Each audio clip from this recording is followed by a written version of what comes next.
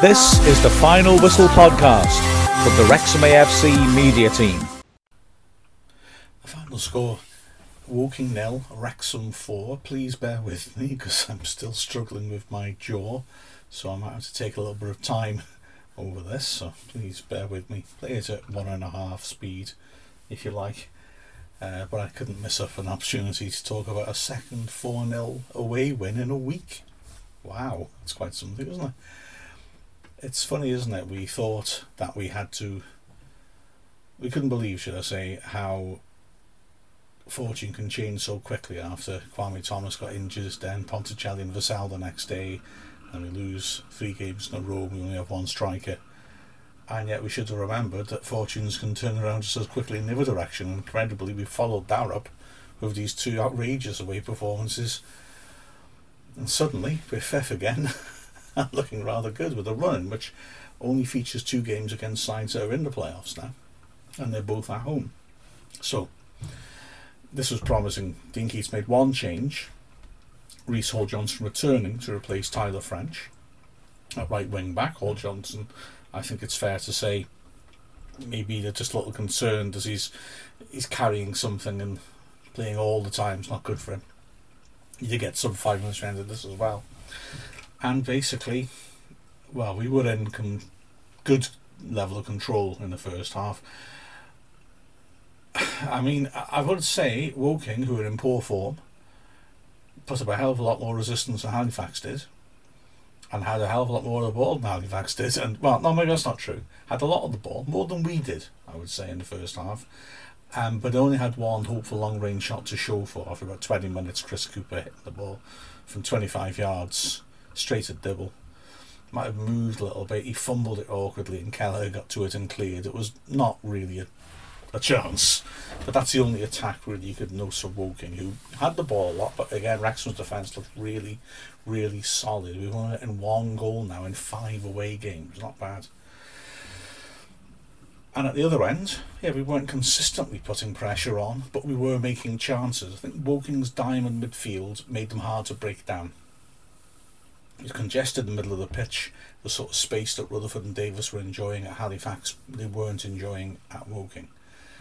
But, having said that, when you lose in one area, you gain in another. And the wing-backs were allowed more width and space by the diamond shape.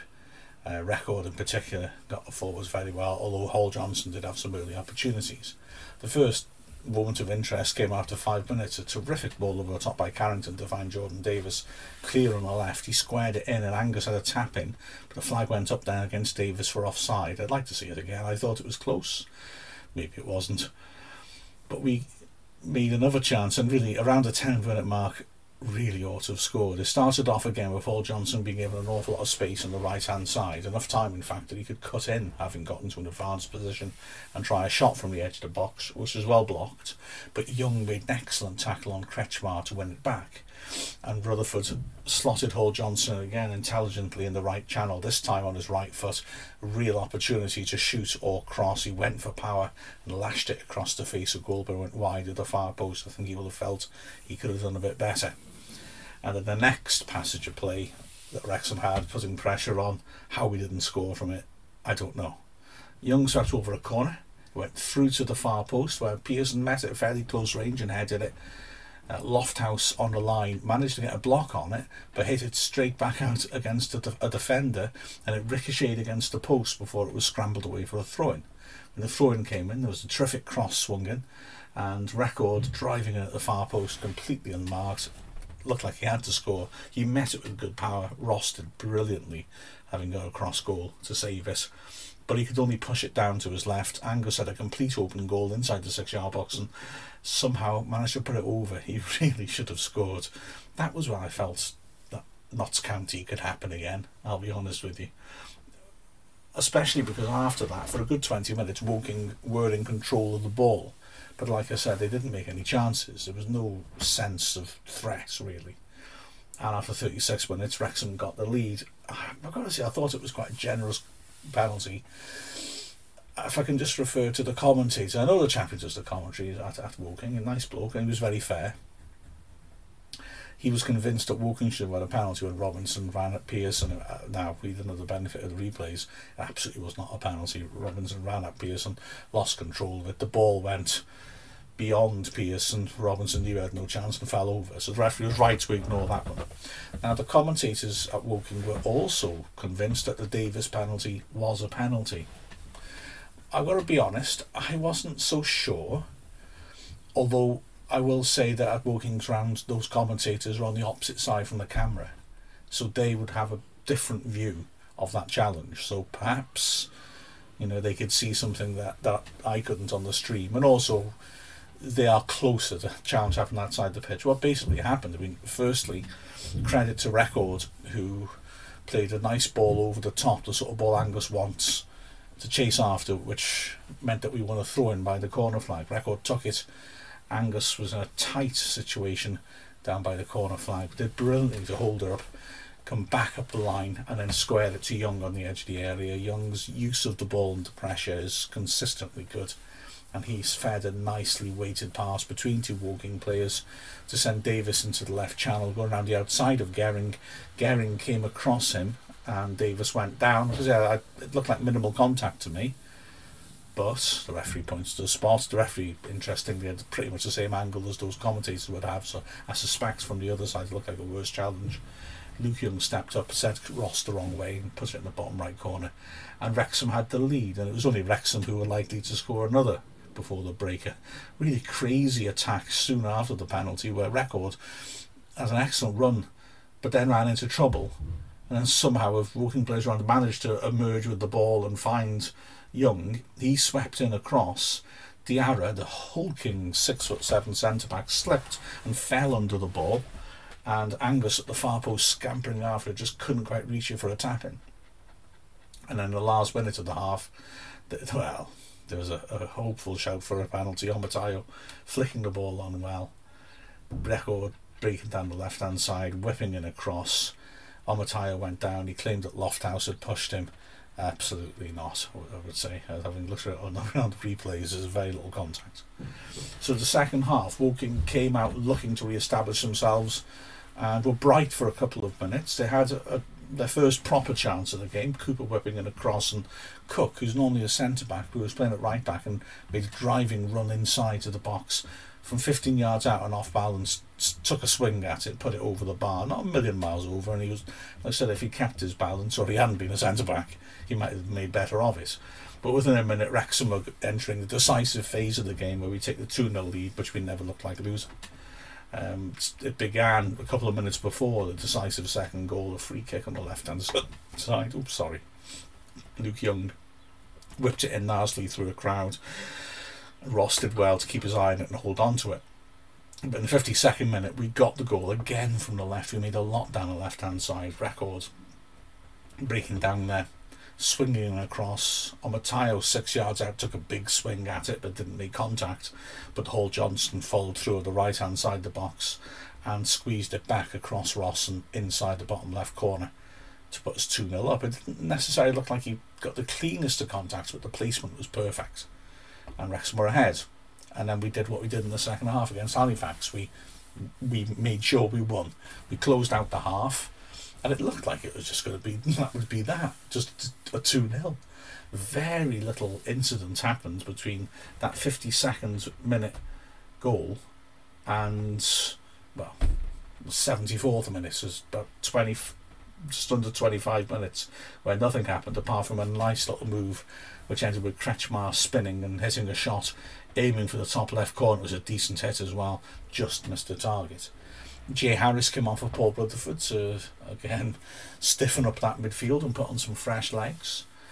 Young squared the ball for Davis 25 yards out. He'd looked to replicate what he did against Halifax but put it wide, and we entered the last 10 minutes of the game in a long spell of stasis, really not really going anywhere, which is exactly what Wrexham wanted. There was a little nervous moment with 10 minutes left, which was, I felt, down to the referee. Very harshly gave a free kick against Harris just outside the D, to the right of the D. The first free kick by Kretschmar was smashed straight into the wall. It bounced back. Kretschmar and Harris went for it, and the referee penalised Harris for a high foot. and gave another free kick in almost exactly the same blade of grass. Wrexham again were incensed. I've got to say, when I watched it, I thought, well, who had the high foot? They both went for it in almost identical manner. I wasn't convinced Harris made contact, but I've got to say Kretschmar did limp around for a bit and then went off a couple of minutes later, so okay, maybe he did make contact. I think he was unlucky still, and this one was a better strike. Cooper going for power, slamming it and putting it over. It wasn't as far over as I think it looked. It always looks bad when it shot hits the roof of the stand, but if you look at it, if you think about it, it's a low stand, it's a low roof, and he didn't curl it. It wasn't rising. It was a clean strike. If you look at a straight line between that D and the roof, yeah, it wasn't that far over. Actually, it was a good hit. That was a one moment of no nervousness. Wrexham made a couple of changes. French coming on for Hall Johnson on the right, and then Chris Sang coming on for Dior Angus. And in the last minute of the 90, the game suddenly sprang to life again. Jordan Davis came to life, certainly. He got into the box, great position. At first you thought he might have a shot. He decided not to. He hit the goal line and pulled it back behind Sang, who had held back for a bit, and then attacked the box, and it was pulled in behind him. Within a minute, though, Sang would at least have an assist, doing really nicely. And it's got to be said, the Woking defence caught really square and flat-footed. A big gap between the centre-backs, and Sang was good enough to capitalise, picking the ball up between the lines, turning to his right when nobody was able to get to it. Nobody was tight to him, and sliding the ball between the centre-backs. Omotayo, one-on-one with the keeper, very, very got to the edge of the area, and then just dinked him beautifully to score his first goal for the club, and Wrexham had a 3-0 lead.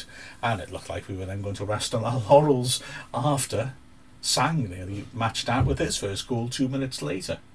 Davis did really well to make a tackle high up the pitch and set Sang in one-on-one with the keeper. He went round the keeper and looked like he was going to tap it in. Cook lunged in and managed to make a brilliant last-ditch tackle to put it behind. I must admit, I wondered if it was a penalty, but there weren't many appeals, and that was a point where it looked like we were going to roll the clock down, because we didn't send people up for the corner. We kept it in the corner, and yeah, we did strike again. Jordan Davis, typical, just like he did against Halifax, making a great interception in the middle of the pitch, surging through the middle and lashing a wonderful 25 yards into the bottom right corner. What a week he's had, and what a week we've had. Looking at the performances, Dibble had nothing to do. Solid, clean sheet. Centre-backs did well. Carrington made a few really good, calm interventions.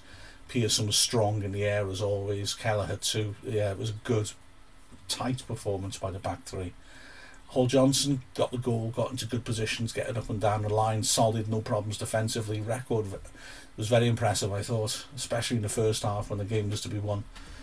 Driving play forwards, delivering into the box. It was a very pleasing performance by Record, I thought.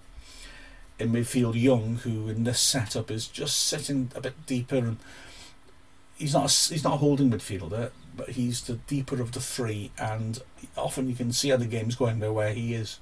You know, if he's high at the pitch, you know that we're in a good position. His passing was excellent.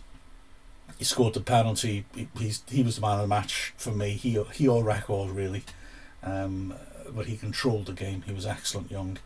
Ahead of him, Davis again showed some real signs of quality, quite apart from that goal and threat, and especially as the game wore on.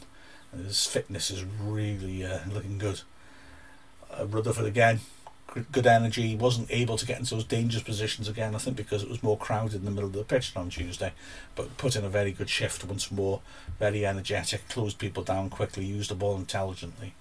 And then up front, well, Angus, I think, would have been a little frustrated. He did well. He latched on. He was a good target, getting onto balls behind the defence, holding the ball up well. Did well in the build-up for the penalty, for example. He'd have been very annoyed to have missed that easy chance, though, in the first half. And Omotayo, well, I mean, he was constantly beating Diarra, who's 6'7" in the air. I mean, that's all we need from him, isn't it, really? And yet, in added time, he really showed some class with that goal. Great stuff. Really enjoyable. You know what? You're not doing that badly. Anyway, 2 4-0 wins in a week. We can't complain, can we? With the final score of Woking 0, Wrexham 4. I'm Mark Griffiths from the Wrexham AFC Media Team. This is the Final Whistle podcast from the Wrexham AFC media team.